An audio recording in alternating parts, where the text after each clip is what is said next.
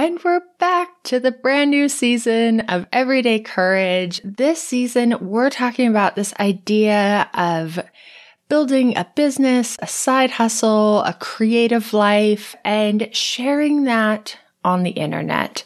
You know, this idea that the internet's amazing because you can find your customers, you can connect with your audience, but it's also a little terrifying.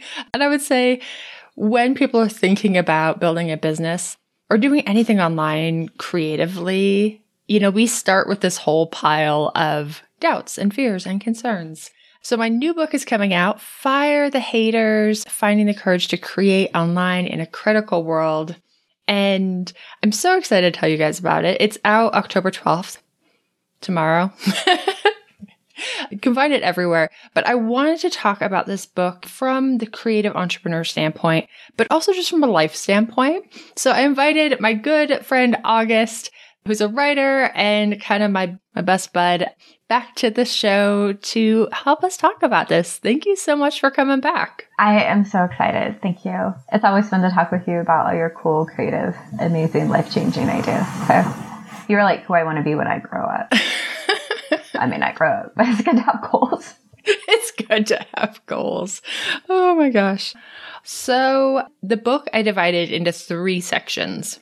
The first section's kind of our life online, but also it's a lot about boundaries and being clear with people, creating rules for yourself and for your work. And I feel like that first section, there's a lot of crossover to life. Like I tried to apply it in the book to creative and entrepreneurial work, but in reality, a lot of these lessons were born just out of my personal life. I absolutely agree. When I was reading the first section in particular, that was my reaction of, I wish I had understood a lot of these things 40 years ago, would make life easier. And I loved how you talk about Brené Brown, that being clear is being kind. Just that lesson alone, definitely in an online world where you're setting boundaries and rules for your creative expression or your product or your business or whatever makes sense. But talk about applying in real life. And I can't remember who, it was probably Brené Brown, who said that unspoken expectations just lead to resentment.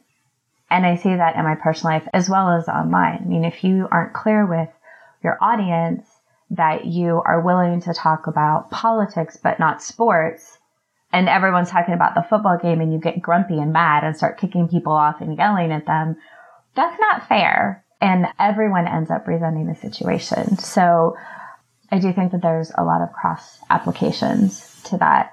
One of the things that I was thinking when we were reading is you talk about here when you're talking about boundaries and rules, that you're setting up rules for yourself of like how you engage with the world. And then it seemed like you were saying then you were going to take those rules and then apply them to how you interact with the broader world. Can you tell me more about like what you were thinking when you were writing that, I guess?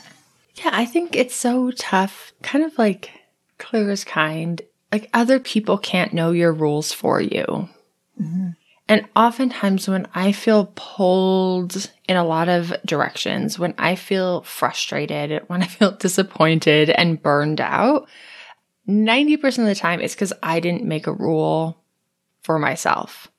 Or I didn't communicate that clearly. Like I knew it in my head, but I didn't actually tell anyone else. And so I think it's especially in your business, but there's a crossover in our life. You know, I just came back from a conference, and one of my rules at conferences is I try to get 8 hours of sleep. Whether that means going to bed early, whether that means sleeping in a little bit. But as an introvert, I know I bring my best self if I'm well rested.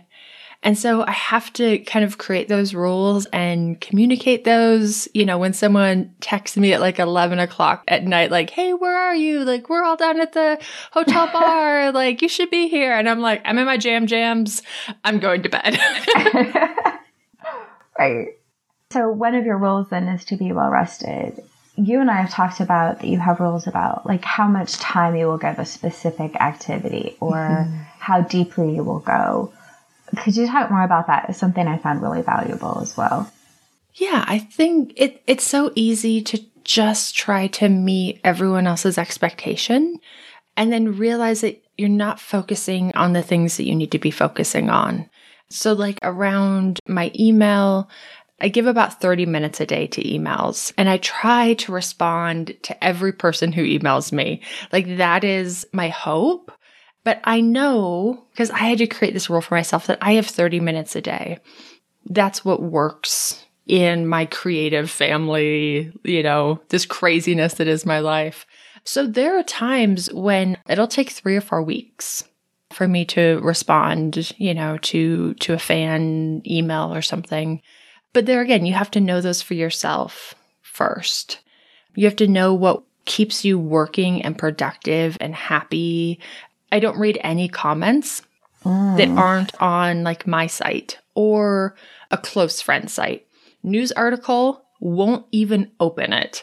And unless they send it to me ahead of time before it gets published to proof, I won't read it once it goes live because there will be errors.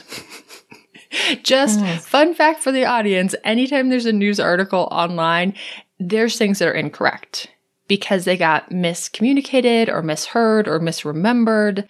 And the writer and the editor aren't going to go back and fix those. So like, I don't even want to know. I don't even want to know what was said. I don't even want to know how it came out. Like, I did my very best to communicate the story, and then I have to release it.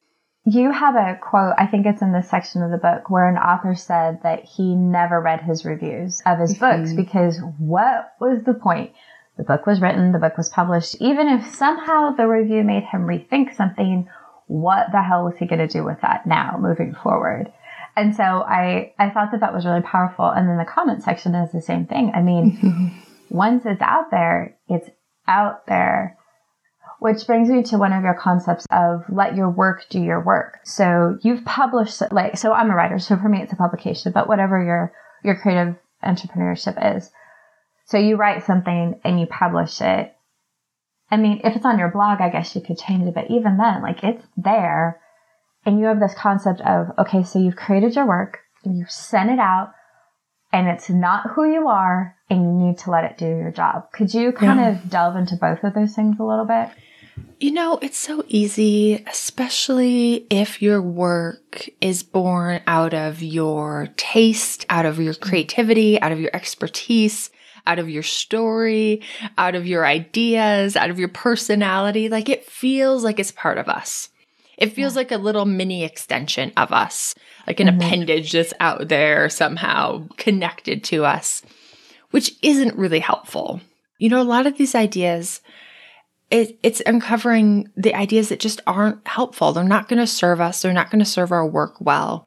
And then the continuation of that idea, if we can kind of create some separation, is that people view it as their baby, which if you sent your baby out into the world on its own, big wide internet, and it was being attacked, you have to come to its defense. That's just not, it shouldn't have a job. Babies should not have jobs. They should just stay at home and be protected. So while you're tinkering with your work behind the scenes, it can be your baby. But just like my kids, I get, 18, 22 years of them in the house to help them, mature them, develop them as much as I possibly can. But then when they graduate from college, we throw a big party, we have balloons, we wave goodbye, we say best of luck in your adult life, enjoy your first job. And you have to let it go. Yeah. My kids are going to go off and they're going to do their job. And I can't be there tinkering with it. I can't be there defending my adult children in their place of work. Hey, did you say something mean to my kid? Come here. It's weird. Yeah. It's weird. So even with this book, we're going to throw a graduation party and maybe do balloons and just wave it off into the sunset and say, you're grown. You're not a baby. You're grown. You're going to go out. You're going to do a job. And that job, it's going to interact with people. It's going to do things out in the world.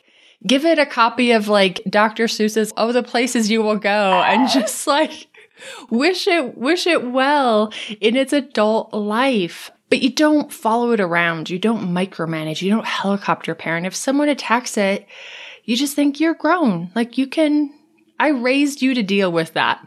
Whether that's a product or a service or a book, you can't protect things online. So if it's not grown, don't ship it. And if you did it anyway, move on. Yeah, it's over. It's over. Let it go out and make a ruckus. I think this brings us to your concept of giving yourself the gift of being misunderstood. Mm-hmm. Because when we're letting our work out into the world, it's going to go out. We're going to follow your advice. We're going to go let it do its job. We're not going to read the comments or reviews. And people are going to get it wrong. Sometimes intentionally, if they're like the jackasses that you talk about in your book.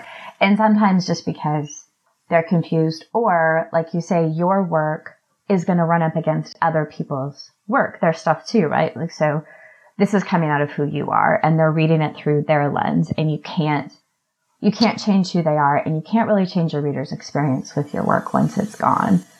So you talk about then allowing yourself the gift of being misunderstood. Where did that come from? Because that's so good. Yeah, there again, born out of personal life first. I was recently at an event and I gave a talk. It's like so depressing. So there's maybe 50 people in the audience. And I said, okay, who has friends and family who totally get what you do? They're super supportive. They understand your work and they're just really encouraging. One person raised their hand. Ouch. But yeah, I'm trying to figure out other than you, my list is really short. On the other side, who has friends and family that don't really get it? They don't understand. They're not super supportive. They're just not even sure what you're doing or why you're doing this. And then it was pretty much every other hand in the room. And these aren't just new content creators. Some of these were business owners. Some of these were there was one person in the room that had sold their company for an obscene amount of money, really established people. And friends and family in their life still don't really get it. And so I went through some of these ideas of not everyone has to be everything to you. Mm.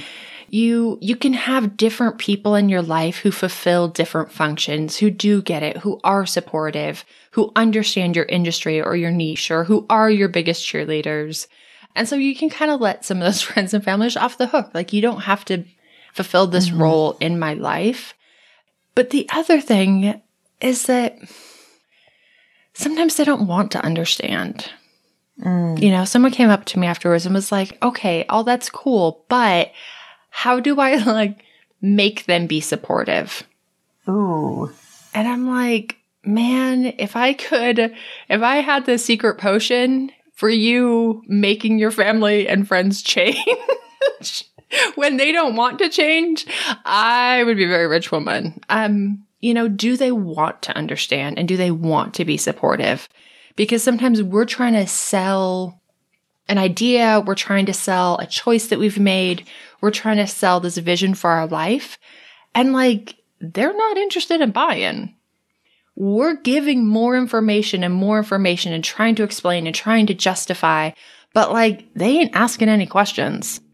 I don't like that idea is not a question. It is not an invitation to receive more information. That is so good. I struggle in a lot of places in my life where if only you understood, you would agree. Yes. And I get on both sides of that. I'll be in a conversation with someone and they will feel the need to explain something to me 2, 3, 17 times with different metaphors and blah, blah, blah, blah. And I'm like, I really understand. I just still think it's stupid. Yeah. I try to say it nice and that, right? But that's what's in my head.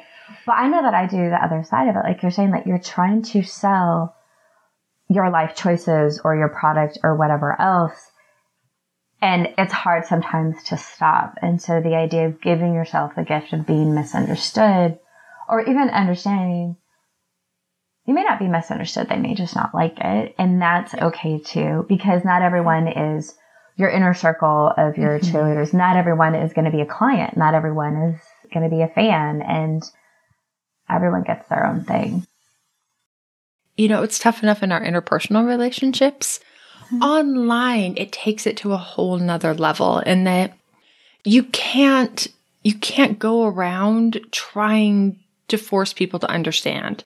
Like you mentioned, like the dumbasses on the internet, like will persist in misunderstanding you just to like watch you suffer under the weight of being misunderstood. You know, I had a tweet, and this was the first time this has happened, that kind of went viral in 50% of a bad way. 50% of the retweets were negative. Like, she's an idiot. This is a horrible choice. Like, way to ruin your life. Just, oh my God. Okay. Yeah, just like super negative. Personal. Really personal. And the thing is, like, I didn't care. Because, like, they don't have to understand. They don't have to get it. They don't have to agree. They don't have to like it. It was actually something about, like, my life and, like, one of my personal choices that we had made in our finances. I'm not voting by committee here.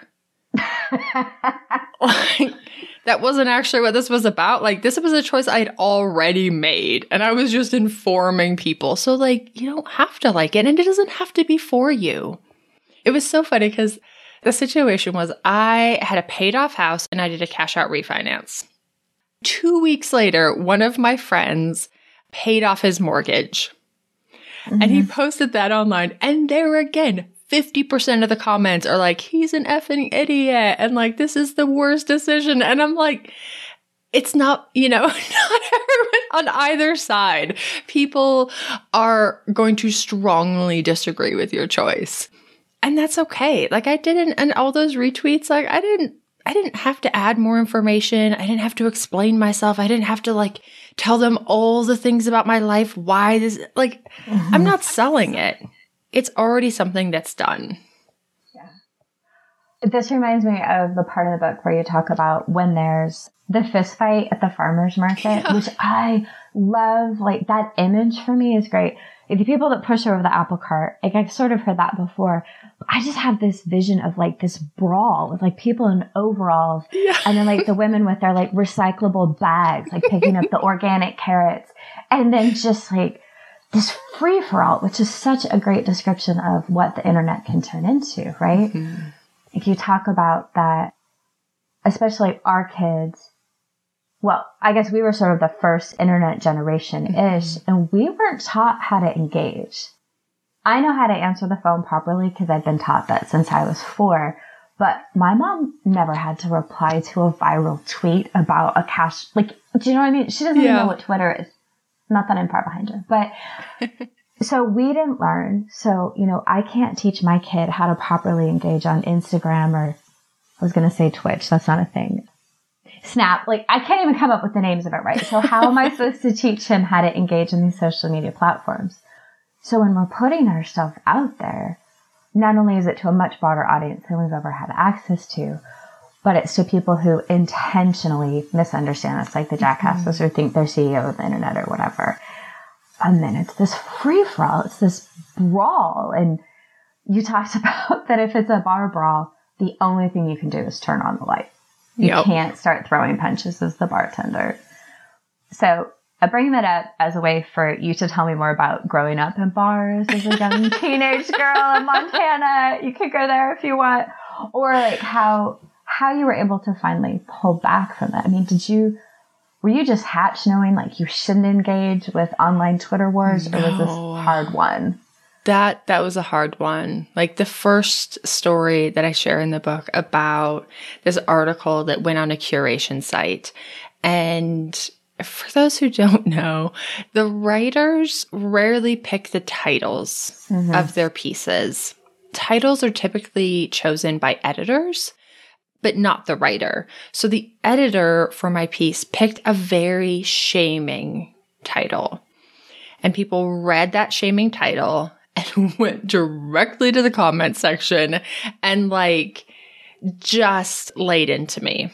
Kind of rightfully so, because it was a very shaming title. Which you would have never picked. Never. It didn't even really, honestly, the title didn't even really make sense. It was just clickbaity. Like, if you read the article, people were like, yeah, that title doesn't really fit. But you can have these kind of, you know, I call it like a farmer's market brawl, because these are all like calm, normal, everyday type of people on the surface. Like they're not a suspect for like chaos is about to break out. But if you get something that shames a whole group of people, that triggers a whole group of people, like a fight, like you mentioned, like it will kick over someone's apple cart and a fight will ensue. And so I did everything wrong. Like I was telling this story to another content creator and I went through all the things she did and the look of horror on her face, like, oh my God, you didn't. And I was like, I did. Like it was bad. And part of that is like, I was trying to explain in the comments and I was trying to like add more information and I was trying to like correct people. And I was basically trying to micromanage their experience. And along with the gift of being misunderstood is knowing the difference between the function of marketing and letting people have their opinion. Like, I might be able to convince you to go to a movie, but after you see that movie, you're going to think and feel about it whatever you want. And I actually have very little say in that. I can't be like, no, actually you did like it. No, actually you did think it was really smart and clever. And let me explain in 7 different ways why you liked it and you're just unaware of that. Yeah. And so it's kind of like letting people misunderstand, letting people think and feel however they want to about something without feeling like we need to get in the weeds with them. And like I talk about in the book, like, yeah, I've seen a number of fistfights in bars, and the number one rule in a bar fist fight is like the bartender who's in charge of the situation cannot start throwing punches. Like everything goes badly after that. Like all sane people just like sneak out the back because nothing good is going to happen. You just have to turn on the lights and kind of like, online, sometimes it's removing the bad actors that are like stirring things up. But oftentimes I'm kind of of the opinion, if people want to understand, they will. If people want to be supportive, they will. And then there's a whole bunch of people who don't want to and are just here to fight. And like, if you engage in that, you're only taking time and energy and attention away from your actual work. And it's a full-time job to like fight online and correct people's misunderstanding online. So you can do that job or you can create. Probably don't have time to do both. Because the online correcting people is never going to be successful. Because like you said, if people want to understand, they will. And these people that are starting these fights aren't asking the questions, as you're saying. They're not saying, so what did you mean by this? They're coming out swinging. So why stand there and scream the answer at them? Yeah. That for me brings up, you talk about trigger warnings and bruises, which I see as sort of like two sides of the same coin. One of the things I wanted to say is someone who has her own triggers. I am so grateful that in this book that you talk about how important it is to put a trigger warning. I know that there's a dialogue about lots of things and whether it's a good idea or not. So I just wanted to say as a reader, thank you for putting that in there to remind people that we all have our stuff. I do think it's really important. So personal opinion, sorry, off my soapbox. Okay. But the other thing was you were talking about your own bruises and giving yourself sort of a wide range around that, which gets back to the setting your own rules and being clear about your boundaries. Because you talk a little bit more about how all of that plays together. I consider some triggers are like a deep bruise in that you've been hurt, you've been injured at some point in your life. But enough time has passed that on the surface, it looks okay. On the surface, you can't see the bruise anymore. But if someone intentionally or accidentally with their thumb pushes very hard on that exact spot, the person will cry out in pain. And it might seem random because, you can't see that hurt any longer.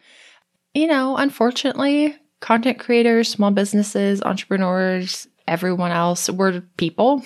And like we have our own stuff. These deep bruises can take years and years and a lifetime to fully heal. And so you're probably going to walk around, if you've been through some stuff in your life, you're going to probably walk around with some of these deep bruises. And so you can create a wide circle around that. And especially in the last section of the book, I talk about I take this quote from Brian Harris. He said, when you're starting a new project, there's one thing you have to optimize for: not quitting. And if you know one of these deep bruises, like if someone presses on it just right, could cause you to quit, then you need to create a wide circle around that. I had a friend who has a deep bruise around a family issue, and there are certain things that will derail her, knock her off her game for like a couple days. And so she has her assistant go through all of her comments on her site and delete anything that is like that. People go through their social media, and anything that, I talk about, you make a thing, you make the rules. Anything that's against the rules gets deleted. Those people get blocked. They get removed. You don't have to engage with the thing that will hurt them most. I love the idea of not only online, but again, how much this relates to real life.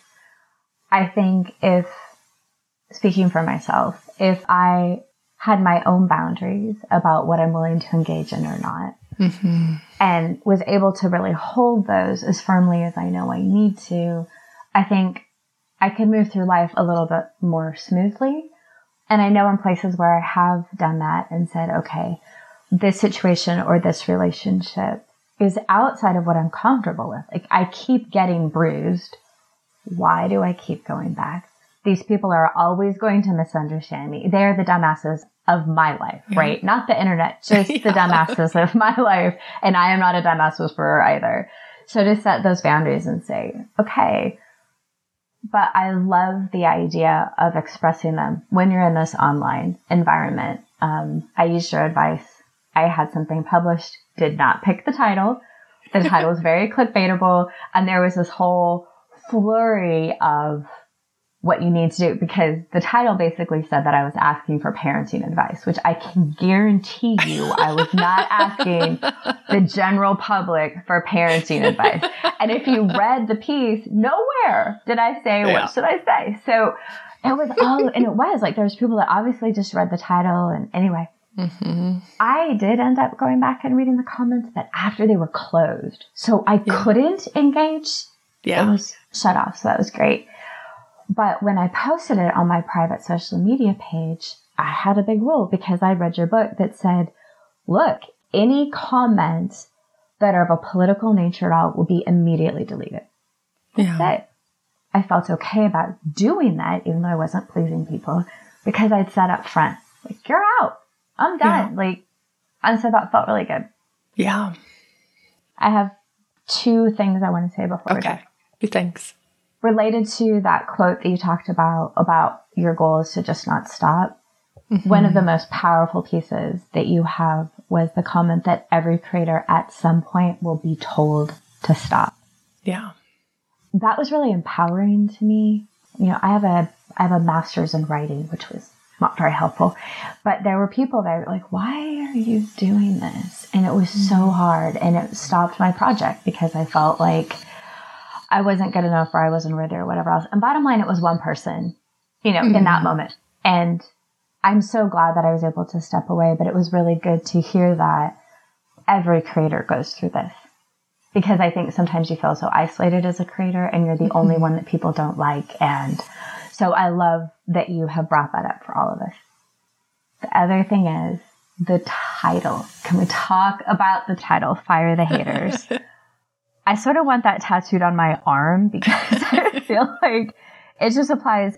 It can apply in so many places. I mean, not only in the internet, when you're like, fire the CEO of the internet, don't be a dumbass whisperer and all the rest of it, but just the idea of being able to set boundaries everywhere in your life, whether it's professional or personal, or your family really personal, but just to give yourself the option of saying, no, like, you're not value added.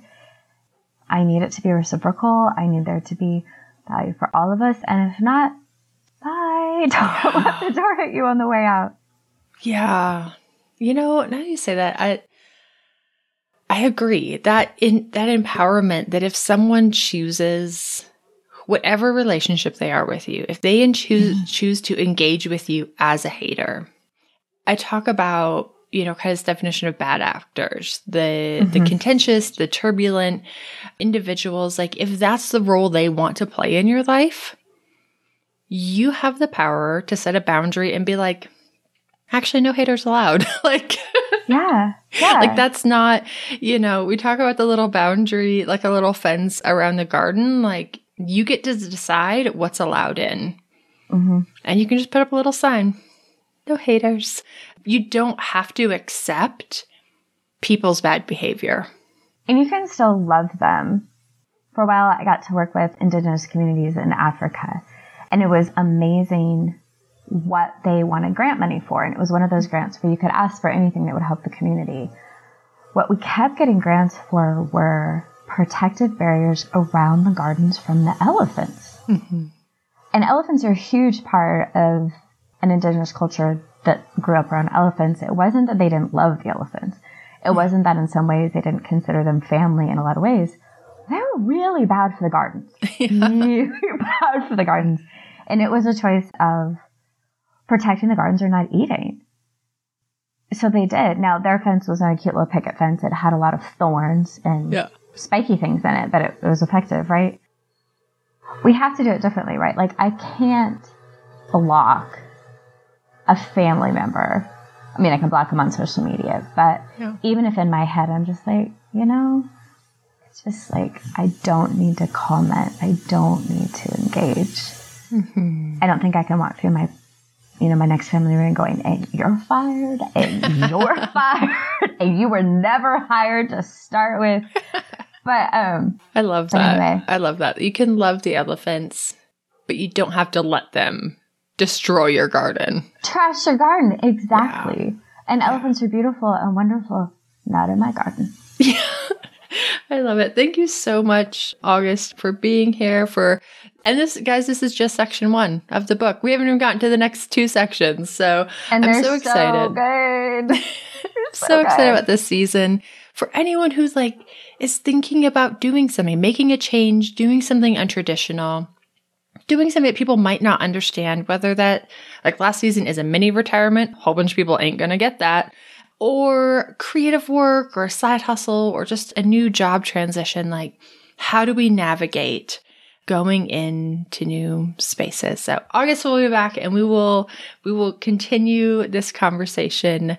Just remember, you don't have to be perfect to make progress. You just have to be a little bit more courageous every day because adventure awaits.